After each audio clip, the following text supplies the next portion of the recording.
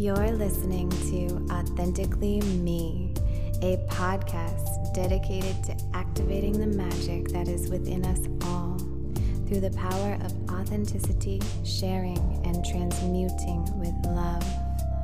Here you will find real-life experiences shared through the lens of everything is always serving. We are led through this journey by your host, Serena Rose. Serena is a ceremonialist who believes our life is just one big ceremony for our soul. Connect to your soul and enjoy the ceremony.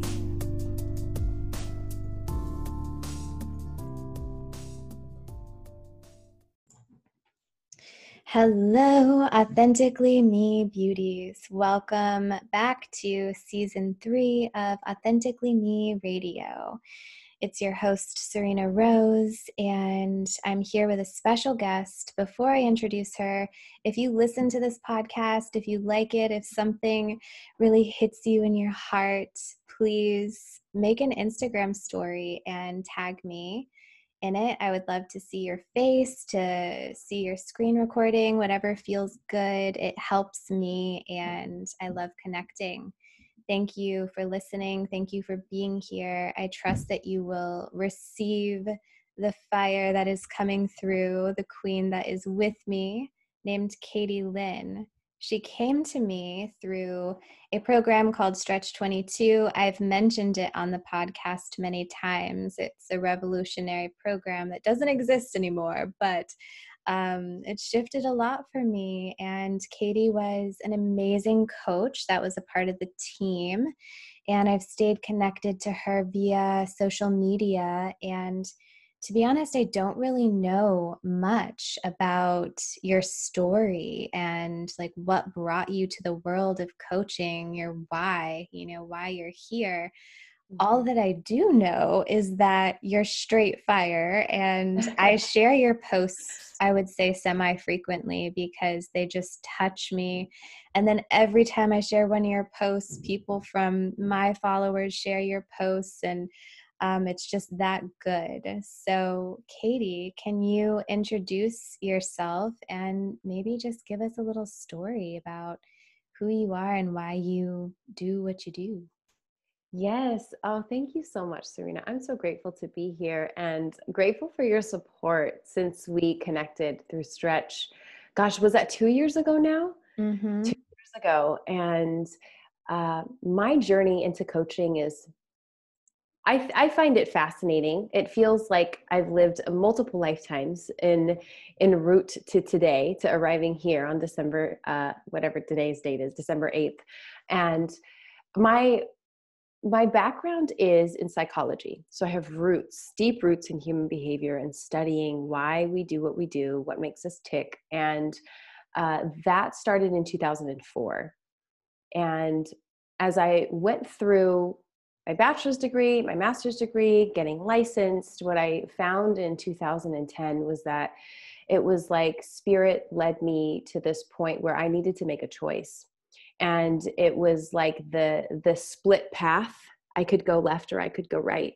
And that choice manifested as, really choosing between living in integrity or choosing to continue to live behind a lot of masks, including the good girl, the behind the mask of the quote unquote American dream, right? Getting the grades, getting the degrees, having the job, all of that stuff. And how this choice manifested was I found out I was going to become a mother. And in that moment, I had this incredible awareness that, one, I felt wildly unprepared. And two, not only did I feel unprepared, but I felt very unqualified, because up until this point, I had been binge drinking every weekend. I was on antidepressants. I was on anti-anxiety medications. I was really thriving, facing forward, meaning what people saw, they would have thought, oh, she's great. She's killing it. She's doing it. And then behind the scenes, I was just dying. I was just so empty and lost and dark. And in that moment, when I found out I was going to be a mother, I knew that everything that I was leaning on as a crutch had to go. And I needed to figure out how to do that. And so that's what I did. That's what I went to work doing. And as I worked in the fields, I got my first job as a therapist in the criminal justice field. So I worked for 5 years with the juvenile justice mental health program for Los Angeles County with the boys ages 12 to 18. And then from there, I went to the Department of Children and Family Services for about 6 months within Los Angeles County. And then from there, I went to work for about 2.5 years at the women's prison in the highest security unit in the state. So I've worked with everyone from murderers who are famous for their crimes because they are so heinous, and way down to, people who have depression and anxiety and addictive disorders, and, millionaires, and, all kinds of stuff. And so what really propelled me from therapy to coaching was I found coaching to be so powerful. And I started working with a coach in 2014 because I knew that something needed to shift, and I had tried therapy and I didn't find it to be effective for me. So I stepped into coaching. And when I learned what coaching was and started to apply what I had learned in my practice around psychology and trauma work, I said, wow, this is really powerful. And this is what I'm called to do. How long have you been a coach now? Oh, I believe I started coaching in 2015. So I would say 5 years. I hired my first coach in 2014. Didn't know what a coach was. I mean, I don't know how deep in this personal development game you have been in terms of like your experience, but I had no idea what a coach was until I picked up a book and found out that, like, oh my gosh, this book is written by a life coach. What is a life coach? I thought you had to get a degree. I thought in order to intervene in somebody's life, you had to have these qualifications and be in psychology and all this stuff. And so when I learned about what coaching was, I started as a client, and then I realized, oh wow, this is actually what I thought I was going to college for. But that's not the way that the track unfolded. So so about 1.5 years in, I decided I want to do this. And so I went to work practicing with myself as a client. I went to work learning and studying and refining. And in 2015 was when I said, okay, I'm going to be a coach. Have you ever read the book, The Prosperous Coach? Yes. So Rich Lippman? Yeah, I can't remember exactly the quote, but one of the quotes that stuck with me from that book is that therapy, and I could be botching this, but something along the lines of therapy is healing or attempting to heal past traumas, and coaching is giving you a game plan and a structure for moving past those traumas and building the future. Yeah. I love that. I feel like the way that because it's a common question, especially when people hear that, oh, I'm licensed as a therapist, this is what I've done. They go, well, what's the difference? What's the difference between therapy and coaching? And I love the explanation that you just gave. And the way that I explain it is, for me, therapy is like processing what happened. It's like making sense of what happened, making meaning of it. So it doesn't have such a charge energetically in your field.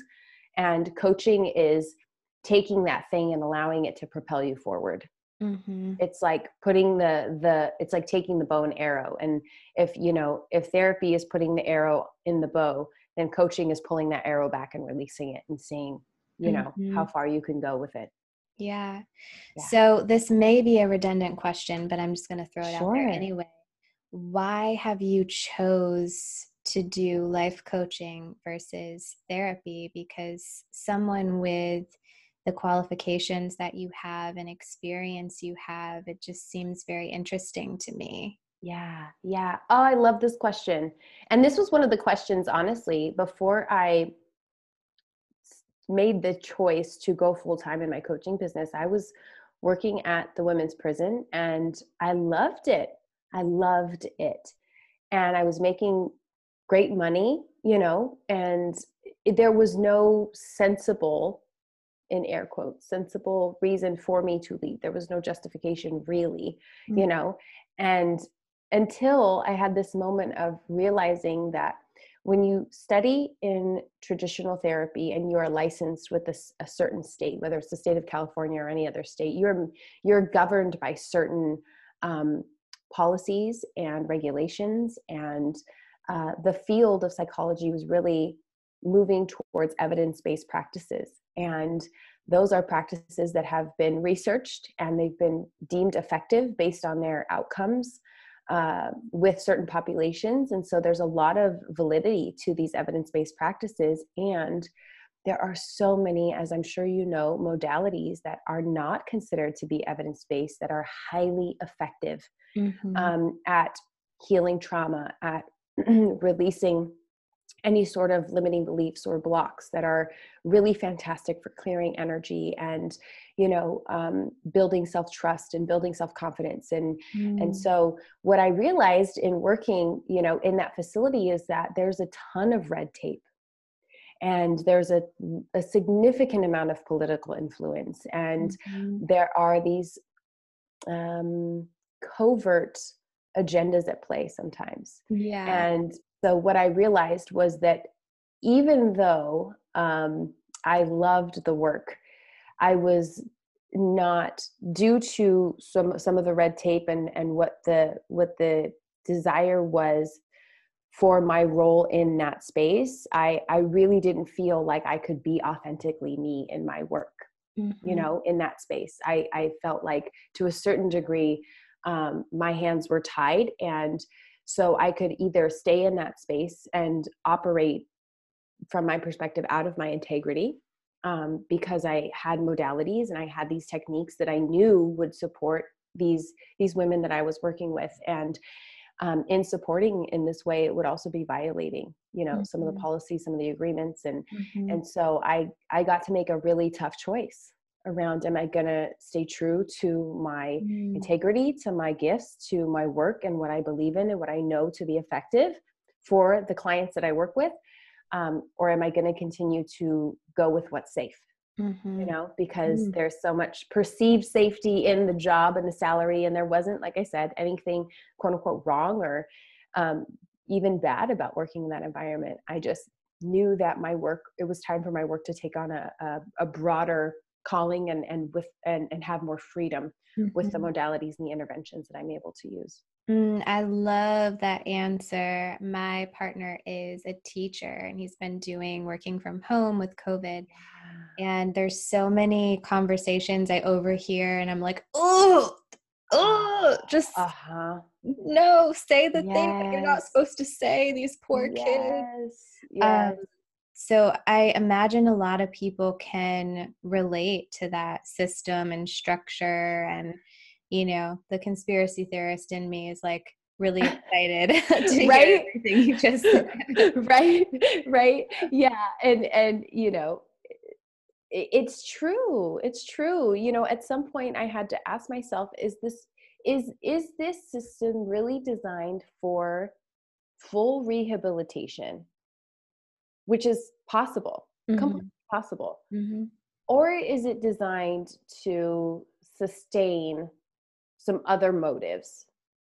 And I really had to get real about that, and I really it was important to me and my conscience to be able to say, there are things that I've seen that I can't unsee, and I need to make a decision that's in service to my integrity and my values and what I believe in. And what I believe in is that if you have the capacity to support and help somebody and it doesn't look like what the mainstream would like you to do, but it's just as effective, if not more so, then that's what needs to be done. Yeah. So. I have seen life coaches in my world, like going into prisons and doing workshops and stuff like that. What do you have to say about that? I really appreciate and value when anyone decides to go into an environment that is different from what they're used to and hold the intention of bringing more experience and awareness into that space and to contribute in a way that they feel like is aligned with their gifts, as facilitators or as coaches. And And I think that that's a really beautiful thing. And I also feel like there's such an opportunity for there to be more awareness around what's really going on there, and what really happens in the day to day. And I think that, we can have this amazing, incredible experience with these people. And then, you know, are we walking out and really doing anything in our day to day lives after that experience to make these smaller incremental changes that will Mhm. have an exponential effect over time in our daily lives?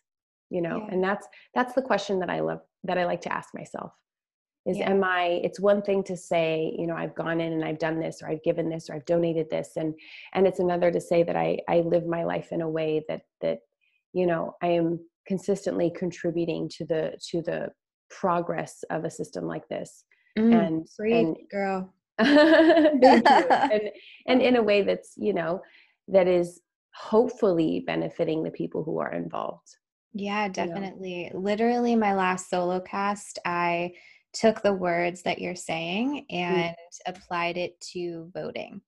It's yeah. like how many people are voting for X, Y, and Z, but they're not doing Mm, shit in their lives. They're doing yes. things to promote the Yes. opposite effect in their Yes. lives for what they're voting for. It doesn't make any sense Mhm. to me. Mhm. Mm. I'm definitely with you on that.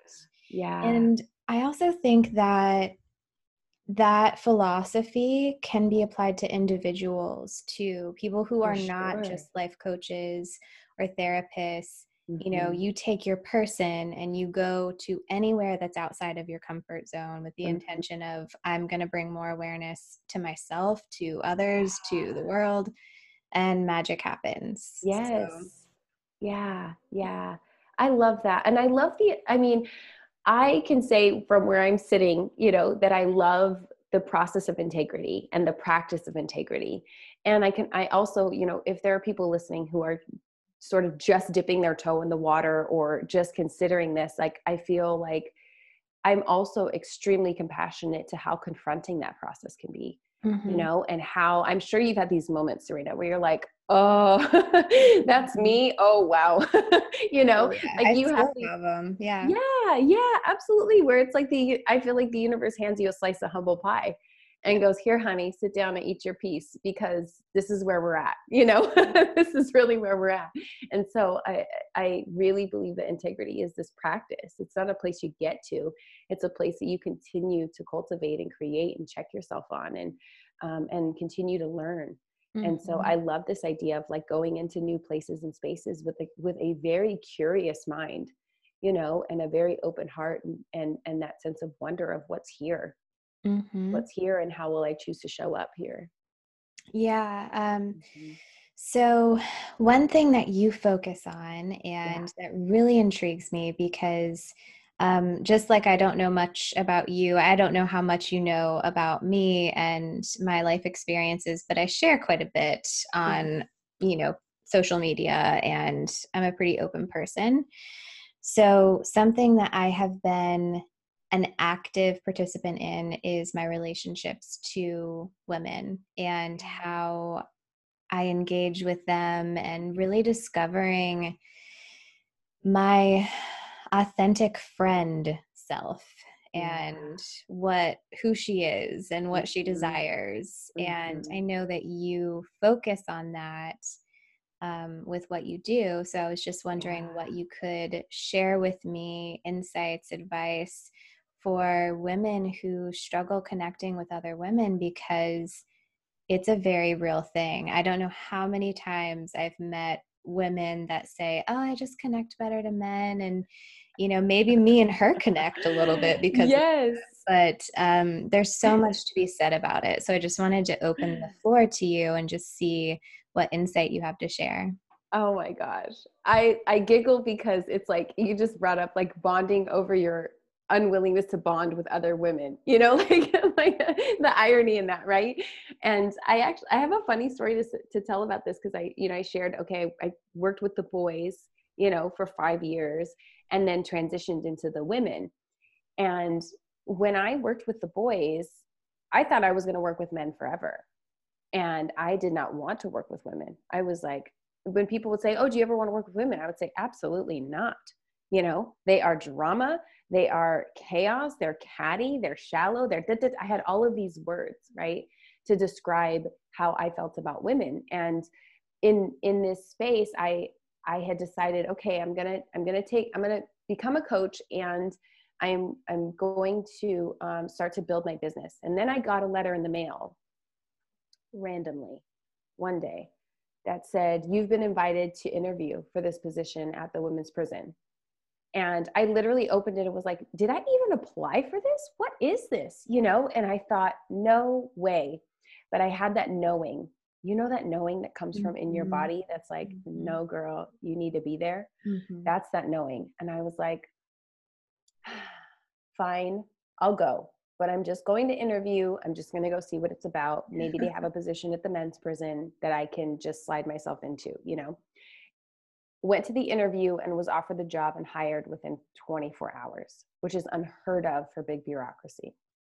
And what I got to study while I worked with the women was I got to study the concept, and not just the concept, but the practice and the actual existence of woman to woman wounding, and how deep that runs in our societies, in our lineages, in ourselves, how scared we are of women as women, and the level of not just rejection and condemnation that's there, but also how that manifests internally for us. And I honestly, in doing work within relationships and with women, one of the things that I've learned is that our first heartbreak is not usually with a romantic partner. First heartbreak usually comes from mom.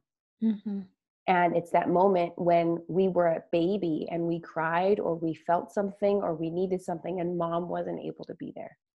Whether it was due to her literally like accidentally just not being able to be there, not being able to respond, or whether she was dealing with something else that was bigger at the time in her world. But like that first break in trust has its roots in the woman. And that's really powerful when we sit back and look at it, you know, of like the first person who ever created disappointment, created distrust, created these feelings of not being safe was mom, which is ironically the one person that I'm told to rely on and trust and really depend on for my basic needs and my survival and my guidance and all of these things. And I also, on top of all of that, feel so much emotional connection to her and want her love and acceptance and approval and validation so badly. And how interesting is it that the thing that is I think the greatest opportunity for women is to be able to have the bandwidth to actually give that. Because I would say most mothers didn't have the capacity to even give that because they didn't have it for themselves. So it's this very cyclical thing. And so if there are women out there who are listening who find themselves in a place of where I used to be around like, God, I just can't stand women. I just would rather be, you know, have a group full of men to be friends with. And, you know, I'm a guy's girl and all that kind of stuff. If you find yourself there, I would really invite you to explore at what point were you hurt by a woman or women? Because in my experience, it wasn't just one. It was, I can trace it back to at least 10, 15 experiences with women that facilitated this unconscious agreement that I will not be close to women anymore. And I refuse to trust women, which inherently says I refuse to trust myself and I refuse to get close to myself because I am a woman. Yeah. And how scary it is, right? Yeah. So not to like speed up the process who's not ready. Yeah. I actually have as my next solo cast for me to talk about my wounds as a woman and stuff. I just thought that it would go really perfectly with our interview. Yeah. And so I know where my wounding is, and I know where it started with my mom, and I could probably list for you like 10 or 15 stories. Sure. So my question is, you figure that out, you identify it, and then what? And then you go to work to collect evidence that it's not true, which sounds wild, right? You're like, wait, that sounds scary. And at the same time, there's another process that happens, that gets to happen parallel to that, parallel to you collecting new evidence, is you get to feel however you feel about it. Mm-hmm. So there is no judgment, and there is no criticism around how I felt or you felt or anybody feels about women in this moment right now. Mm-hmm. There is no judgment on it. It is completely valid and justified based on whatever experiences you have walked through up until this point, mm-hmm. right? There is evidence that this interactions with women were painful. They were hurtful, they were heartbreaking. Like, let's not discount that. Let's not invalidate that. Let's bring it forward and let's really honor it. And let's really give ourselves the space to grieve, to feel the sadness, to feel the disappointment, to feel the fear around making attempts to trust again. So really giving ourselves the space and the grace to honor what has been and what's unfolded and what's occurred. Mm-hmm. And in that space, knowing that this is not a journey in service to getting rid of what happened. Yeah. This is a journey in service to honoring what happened, honoring what's unfolded, giving ourselves a space to feel, to heal, all of those things. And in that process, getting yourself in a space where you can be surrounded by women who are working towards the same peace internally with other women and with themselves. And, the way that I did that was I invested in coaching programs. Mm-hmm. That was the way that I found women who were open to this, who were on the same page, who wanted to also have thriving, incredible, deep, beautiful, vulnerable, fun relationships with other women. And so, when that's, I feel like, is the immediate follow-up question is, well, where do I find these women? Where do I go find them? And for me, it was about finding people who I felt inspired by, who had relationships that looked inspiring to me, that mm-hmm. felt inspiring to me, and then figuring out how to get into that community. Do I need to invest something? Do I need to enroll? Do I need to take this course? What do I need to do, to really get myself around a different frequency of women? Yeah. So thank you so much for that. Sure, yeah. I had you fast forward and now I'm going to rewind a little bit. Yeah, let's do it. Let's go all over the place. This is like an adventure. Right. So I think just really highlighting what stuck out to me of what you just shared was taking the time and space not to get rid of mm-hmm. what has transpired in one's life, those mm-hmm. traumas or experiences or whatever it is, mm-hmm. but to honor it and acknowledge it and feel it. Yeah. That feels like such an important distinction. And then what came up for me personally, I believe those that are here listening relate to me, obviously, or they wouldn't be here. So I yes. share vulnerably and authentically for the sake of growth and really touching people's lives in an impactful way. And so what came up for me personally while listening to you was like, I get to be willing to trust again. I feel like I don't want to say you have to, I have to mm-hmm. allow myself the space to open, because there are parts of me, I'm kind of in flux right now, but there are parts of me that don't want to open up. Mm-hmm. And then there are parts of me that really, really do. Mm-hmm. And there's a little bit of there's control sprinkled in there because of my experiences. Yeah. And, like I have to feel comfortable mm-hmm. and safe before opening up. And that comes with communication and boundaries and, like you said, finding groups of people and putting yourself there.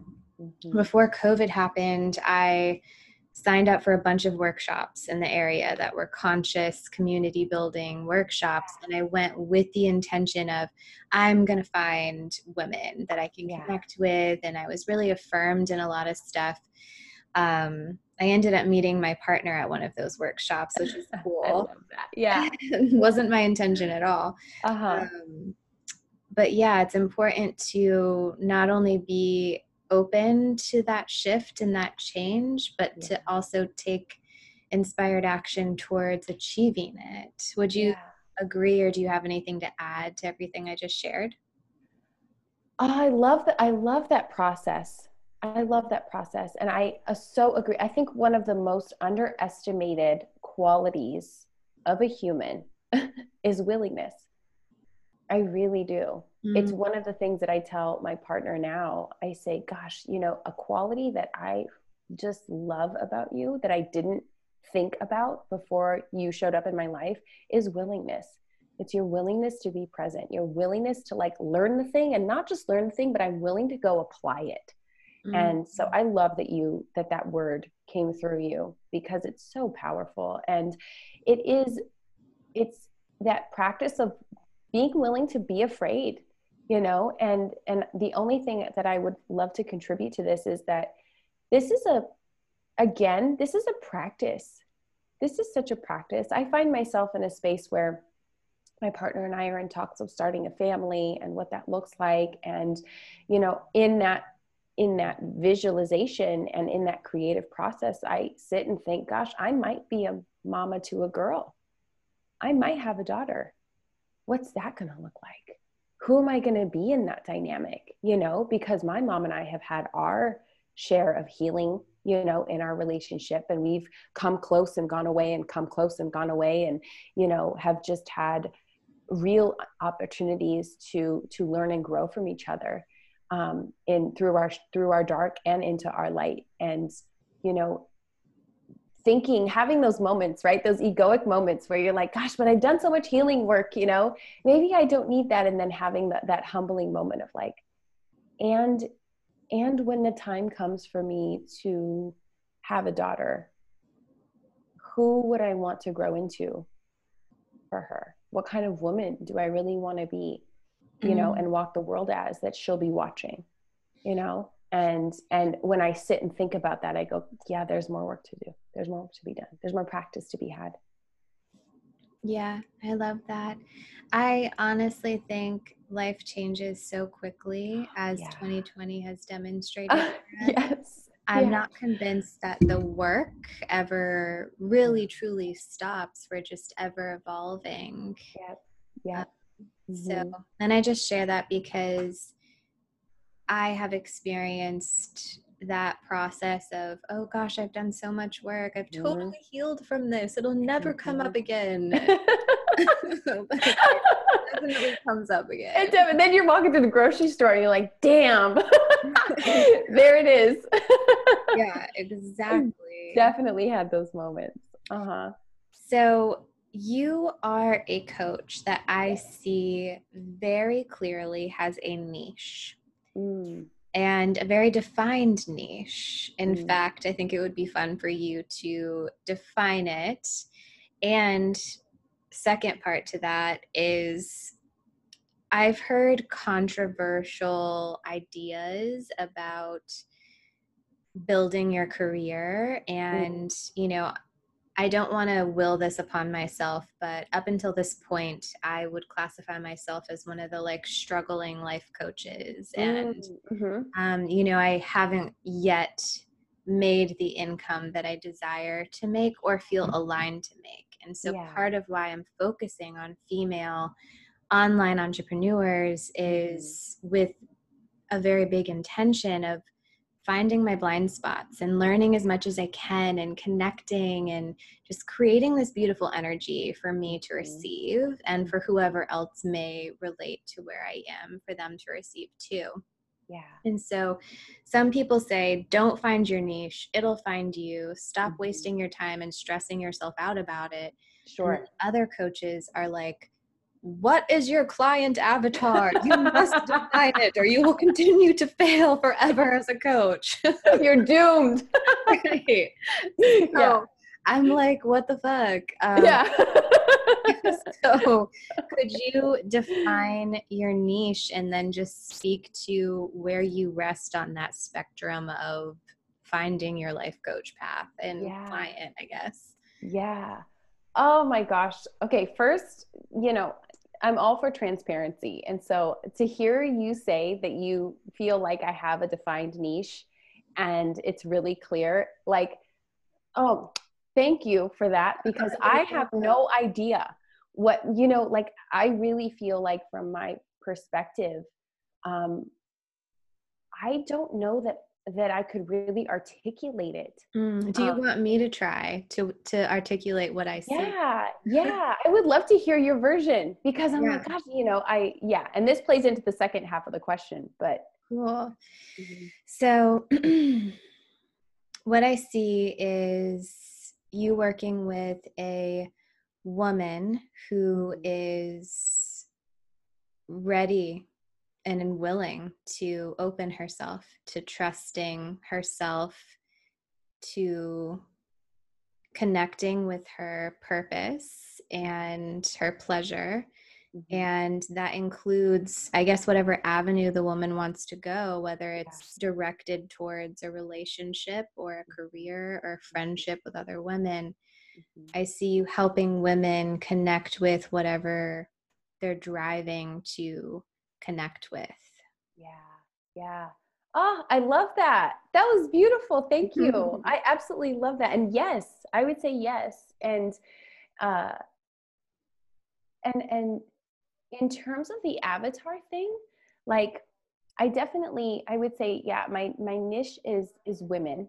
I definitely work with women. I have had these instances where I've worked with men before, and it's great, it's fantastic. And like, at the end of the day, I feel just so connected to women, and just so like, God, like, we are just these the most powerful description I've ever heard of a woman, and it was from a man, and it was said with such beautiful reverence, is like, they are literally divine cosmic portals. They bring souls in from other realms here.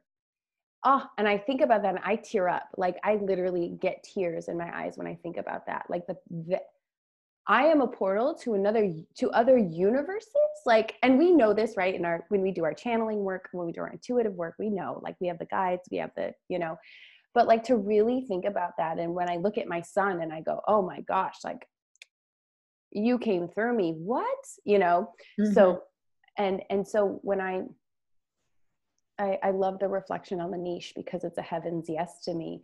um and as far as the avatar goes, and thinking that it's something that you have to have in order to make money, or else you're doomed, like, I'm not a part of that camp. Mm-hmm. um It I exists, though. It's so Oh, real it in so this does. field. Oh, Oof. Serena, if you look at my computer right now, like, let me just be straight up with you. There are at least 10 avatar worksheets from 10 different people. You know what Mm-hmm. I mean? Around, like, you need to complete this worksheet to know what you're doing. And in complete transparency, as a coach, I am now into the multiple six figures without an avatar worksheet. Mm-hmm. So I want you to know that you're not, anybody who's listening, whether it's you, Serena, or anybody else who's like, I have to have an avatar worksheet done before I start. No, you don't. And before you make any money. No, you don't. The most important thing is that you show up and do what you're doing right now, and you serve. And you serve as authentically as possible. And then you also do the healing work Mm-hmm. yourself.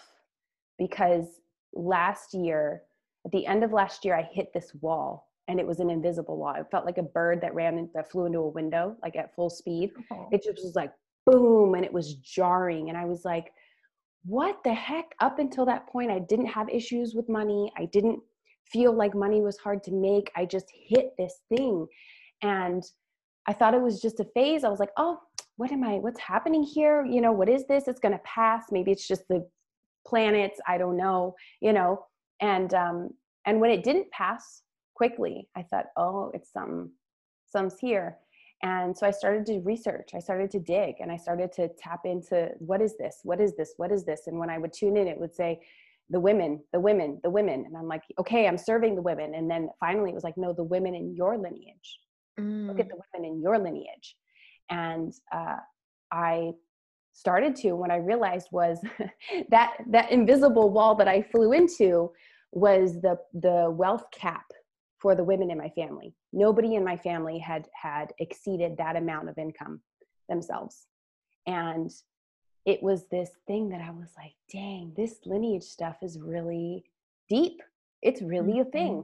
And so I went to work. I went to work doing ancestral healing. I went to work doing, conversations with my ancestors and with my mom, and conversations with my grandmother, who's no longer with us. Went into investigating both sides, looking at the wealth discrepancies between men and women on both sides, realizing that, I am here, and part of the mission, should I choose to accept, is to crash that glass ceiling wide open, and to know that it must be done from a place of integrity, and that it must be done from a place of self-acceptance and of grounded confidence, and service. Yeah, that's really powerful. Thank you for sharing all of that. I really resonate with that, and I'm sure so many people can too. I know that as a woman, we are connected to 7 lineage ancestors back and 7 forward. And there's part of what's happening in what many are referring to as like the new world is so many of us are here in acknowledgement and understanding of that. And so there's a lot of energy moving within that reality.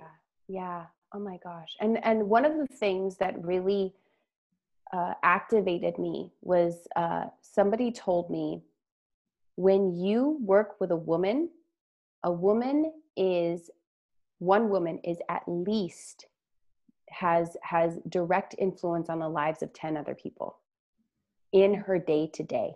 That's one woman. So when you intervene with a woman, or when you connect with a woman, you are connecting with at least 10 other people. And that's for like the average woman. We're not talking about the women who are in bigger social circles, who are bigger influencers, who are business owners, right? Who have these bigger communities. And when I heard that and thought about, gosh, every time I walk into a Target or something, I'm out in the world and I engage with a woman, I have the capacity to engage in such a way that she walks away and distributes that, sprinkles that experience, into the lives of at least 10 other people. Wow, that's so Cool. incredible. Yeah. I love that. I'm like, who are my 10 women? Right? Like, exactly. And you probably have more. I bet if you sat down and really made a list or whatever, you would find that you have way more than 10, I found myself organizing Christmas stuff for friends, and I'm like, oh, this is way more than I ever thought, that it was, because we just don't stop and think about it. Yeah. And to provide more clarity, women have vaginas and literally hold space for another human. And so the way that connects to energy and spirituality is women walk through the world holding energetic space. It's why we have the power to shift the energy of an entire room, etc. We are space holders. Yeah, absolutely. And I love this, Serena. And if I could even add like a drop of something else to that, is that I hear from women, especially that I talk to as like potential clients or my clients, and they'll say, I just feel this void. And we are the space for the void. I think that the void is something that can be judged as wrong or bad or condemned, or like I need to fix it or I need to fill it. And like we're literally anatomically created with a void internally, and that void is in service to having space for creation. And so our creative gifts as women is like, you don't have to fill the void. Like what would happen if you sat with it? If you listened to it, if you, like you said, gave it the space, what might show up there? And I think that when a woman says, gosh, I just feel like I lose myself, or I feel like I have this void or this emptiness, and it's like that is a part of you. And it's not something to rid yourself of or to try to fill. It's something that you get to develop a relationship with, because it's literally the channel through which your creative juices flow, literally. Yeah. It's also not something to judge either, Sure. because those feelings, I know for myself, when I have felt that, I've judged it to be um, like I feel alone or wronged, or, whatever it is that comes up for each person. Yeah. And in this conversation, I'm viewing the void simultaneously as like an empty feeling inside, and then also our vaginas. It's like those people who say that, what is their relationship to their womb and to their Absolutely. Absolutely. Yeah. And that's the number one thing that it's so, I can say it's funny and I kind of giggle at it, but it's like when I tell women, like as a homework assignment or as an adventure in our coaching practice, I will say, your invitation between this session and the next is to go look at yourself in the mirror, fully naked. I want, sit in front of the mirror, legs open, see what's there. And the face that they make sometimes is like, I've just told them to drink cyanide or something, I've just like told them to like do something awful, it's like, this cringe face. And it's like, that's the thing. That's the nugget, right? Like that anything within us that makes us, that inspires or activates that, that cringe, that, for anybody who can see my face right now, it's like this, like I just tasted something so bitter and nasty, and but anything that evokes those feelings, we get to go towards, and we get to like embrace it. And we love that thing. Can we be with it? And I definitely, talk about this with my clients, but like, it is not my intention to swing you from self-loathing to self-love in one fell swoop. It is my intention that we can facilitate ourselves to a point of neutrality first. And then when we arrive at that neutrality, we can decide how we're going to move, and what we want to create from a neutral space. But like, please do not judge yourself if you sit in front of the mirror and you don't feel like you want to have a party for your vagina the first time you do this. You know what I mean? Like if you sit there and sob, like bless it, bless it, bless that process, and then keep showing up and keep practicing. Yeah, definitely. Thank you so much for sharing that. My next question is, what has been your biggest challenge to achieve success? Oh my gosh, Serena, you're the second person that's asked me this question in like the last 2 weeks. And it's interesting to get this question, because I remember like my parents when I was younger being like, the train never gets to the station. That's what they would tell me. Once you hit that thing, the next thing comes. And so I rarely pause and think, gosh, I'm successful. I rarely have that thought. The only time I think I have that thought is when I'm asked this question. And for me, that's why I did success in air quotes. Right? Yes. Thank you. Because, we all have our own version of what that means. Yes. One woman that I asked, she said success for her was doing nothing all day and being okay with it. Yeah. So it's like we all have our own versions of what that is. Sure. Yeah. I love it in air quotes, because it is so subjective, right? And I am in a space right now where I am in the practice of taking success and failure off the table completely as concepts. And it's interesting. It's really interesting, this practice. And I will say that the most challenging thing for me on my journey so far was I had a real deep fear of being judged. I remember one of my first coaches telling me, like, listen, Katie, if you are afraid of being judged, please go back to your job now. Go back to your job now. Stay with the county, stay with the state. This was before I was with the state. Stay with the county and work in your cubicle and follow all the rules, and don't make a noise. Don't budge, don't upset anybody, fly under the radar. Oh And gosh, I if thought, someone would have said that to me when I started life coaching, I probably ooh, would have gone back to my damn cubicle. oh Yeah. my gosh, really? That's Thank so funny. God that didn't happen Yeah, to you're me. like, oh my gosh, a way out, right? For Yeah. me, oh my gosh, for me, it felt like a kick in the gut. Mm. It was like, oh, ooh, I just really, I don't know if I could live with myself if I ran from that level of fear, Mhm. and so I think that the most challenging thing for me has been doing the thing that people think is quote unquote crazy, Mhm. or irrational. Gosh, I remember my parents just like, why would you leave your job? Why would you have Mhm. everything, you have a son to provide for, you have a mortgage to pay, you've got health insurance there, you've Mhm. got, hours, and they're pretty flexible with you and you love it. Like, why would you leave? It doesn't make any sense, and having that level of like, you know, sort of feeling like, gosh, am I betraying them? Am I betraying myself? Am I disappointing them? Am I going to be seen as the crazy one? Right. And this in the journey of self-expression, you play with it, and like, just that fear of like continuing to step forward through whatever judgments come, through whatever criticisms come, through whatever and whichever, relationships show up and don't and fall away and all kinds of stuff. So like, I would say that's the thing, is Mhm. like, can I persevere um, through judgment and criticism and misunderstanding and all of that in service to what I know to be my soul's mission, Mhm. you know?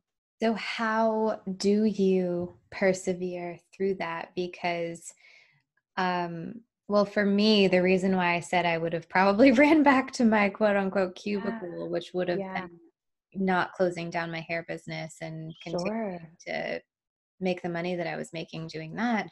Mm-hmm. Um, my life's journey has been very traumatic, and I've endured like a lot of abuse and um, challenging circumstances and things like that. And so for me, it was like a huge fear of rejection was, and still at some points, I notice it, I observe it, and I'm Yeah. growing through it. But it has been, anybody who follows me or listens to this show knows that fear of judgment has been my biggest challenge. Yeah. So, what advice would you give to someone who is facing that or observing that? How does one persevere in the face of that? Mm-hmm. Mm-hmm. Oh, yeah. My response to this is, my dad is like this reincarnated Buddha from Mexico, and he has these like knowledge bombs that he just slides into, life experience. And he told me when I was little, he said, Katie, the only thing that's guaranteed is change. And he said, if you can get used to change, you're golden. You're going to be fantastic. And it didn't mean much at the time. And then I found myself really leaning into that every time I felt the fear of judgment, because I would say, I can either hide and continue to hide and swallow my truth and have it really facilitate disease in my body and in my lifestyle and in every aspect of my life.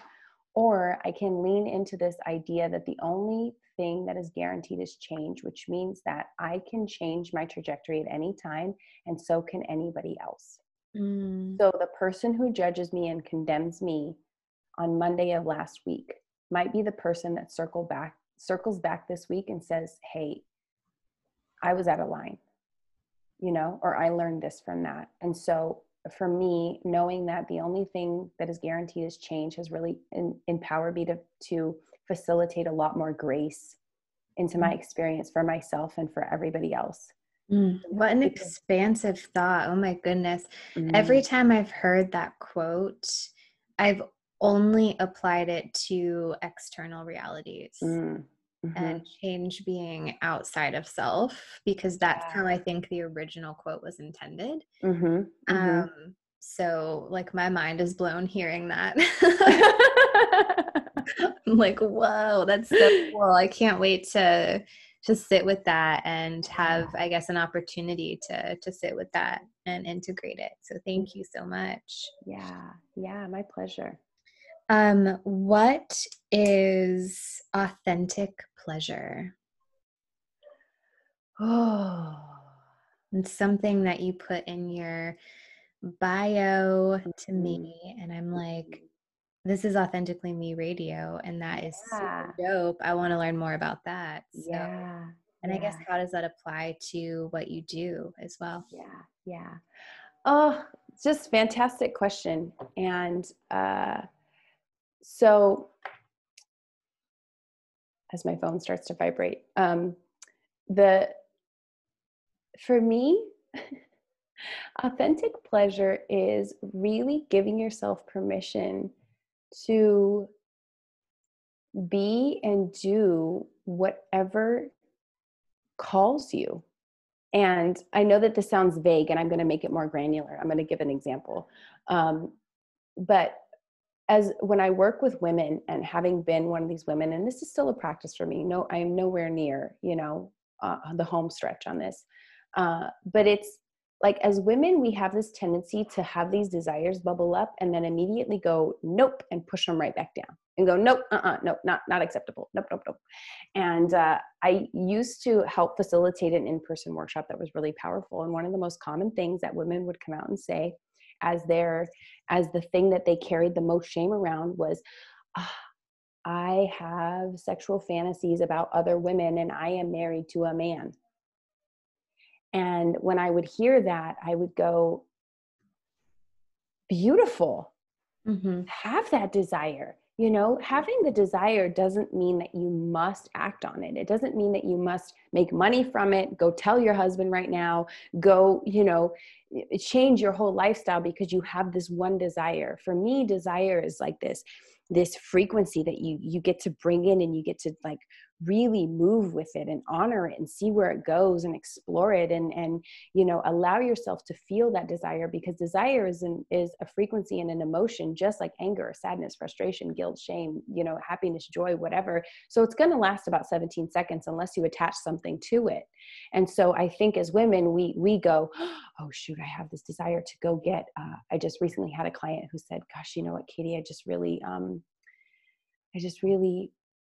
think someday I might want to go get liposuction.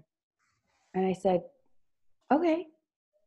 She's like, but I feel, but it's like, but what does that mean about me? And I don't want to be that person. And is that bad? And I'm like, is it bad? You decide if it's bad. Mm-hmm. I don't decide that. You get to decide that. And who said it was bad? And like, why would it be bad? And like really exploring, like getting close and getting intimate with our desires. And to me, that's authentic pleasure, when I can give myself permission to actually be with those things that like enliven me, right? Like I can be with the fact that like I love to wear outfits that show my midriff, even if I'm not a size 4. I love to you know what I mean, like be with this desire to like wear makeup or not wear makeup, and like really giving myself the permission to be and do what really actually facilitates more pleasure into my life. Mm-hmm. Does that make sense? Yeah, definitely. Yeah. Yeah. I'm like totally vibing with that Yeah. response. Yeah. Thank you. I can't say that I had any expectations of what your Yeah. answer was, and so Uh-huh. um, Uh-huh. I fully receive it. Yeah. Yeah. It's like, Um, I think I have this example, a personal example. Um, and, I would say that to a certain degree, I'm looped into a spiritual community. And, especially, as a life coach, and then having roots in psychology and all this stuff. And, people, I will tell people, the two best investments I've ever made is coaching and my implants. mhm, Because I have breast implants. I've had them since I was 25, and I freaking love them. mhm, I love them. And there are people who have had awful experiences with them, who have had just, I'm not saying that my stance is right or wrong, but like for me, that is what is authentic for me.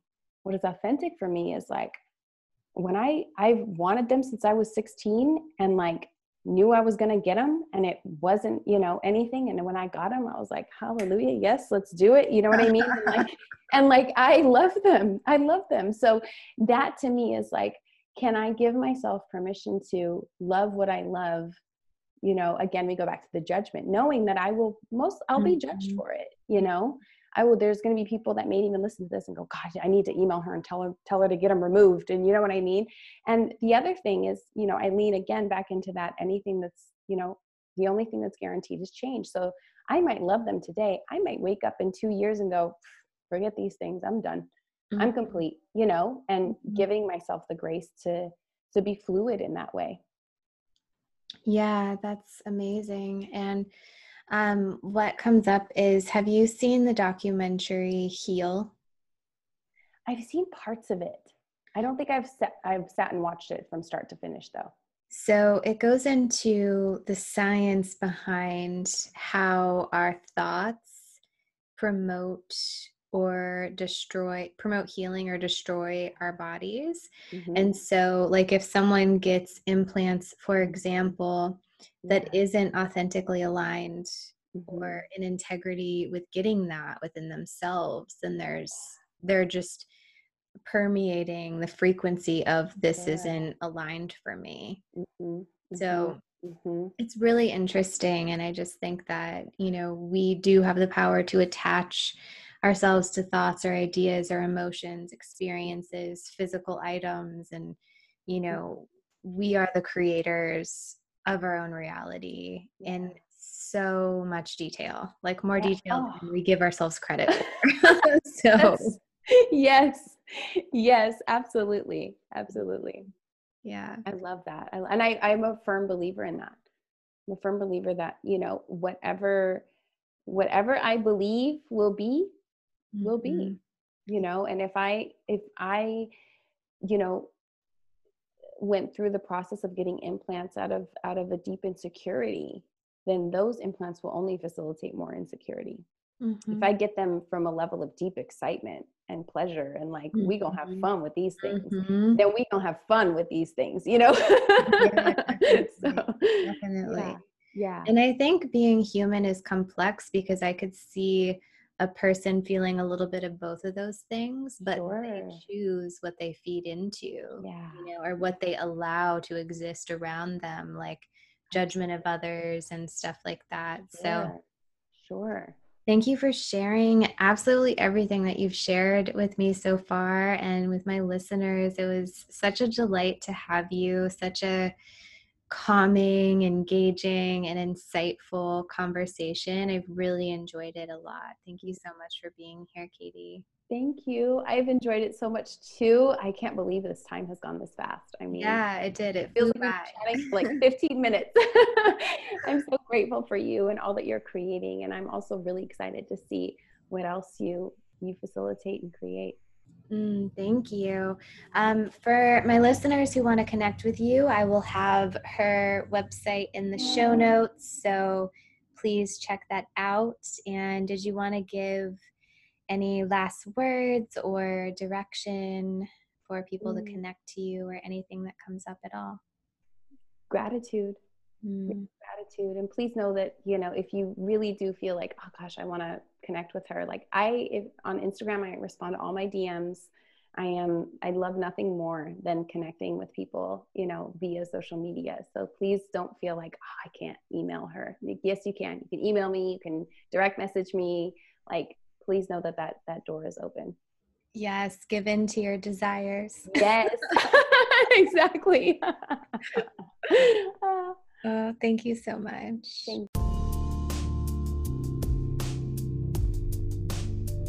Thank you for being here. It is an honor to share with each and every one of you authentically. Tune in and visit the website authenticallymeradio.com. You are exactly where you are supposed to be, doing exactly what you are supposed to be doing. And you are loved.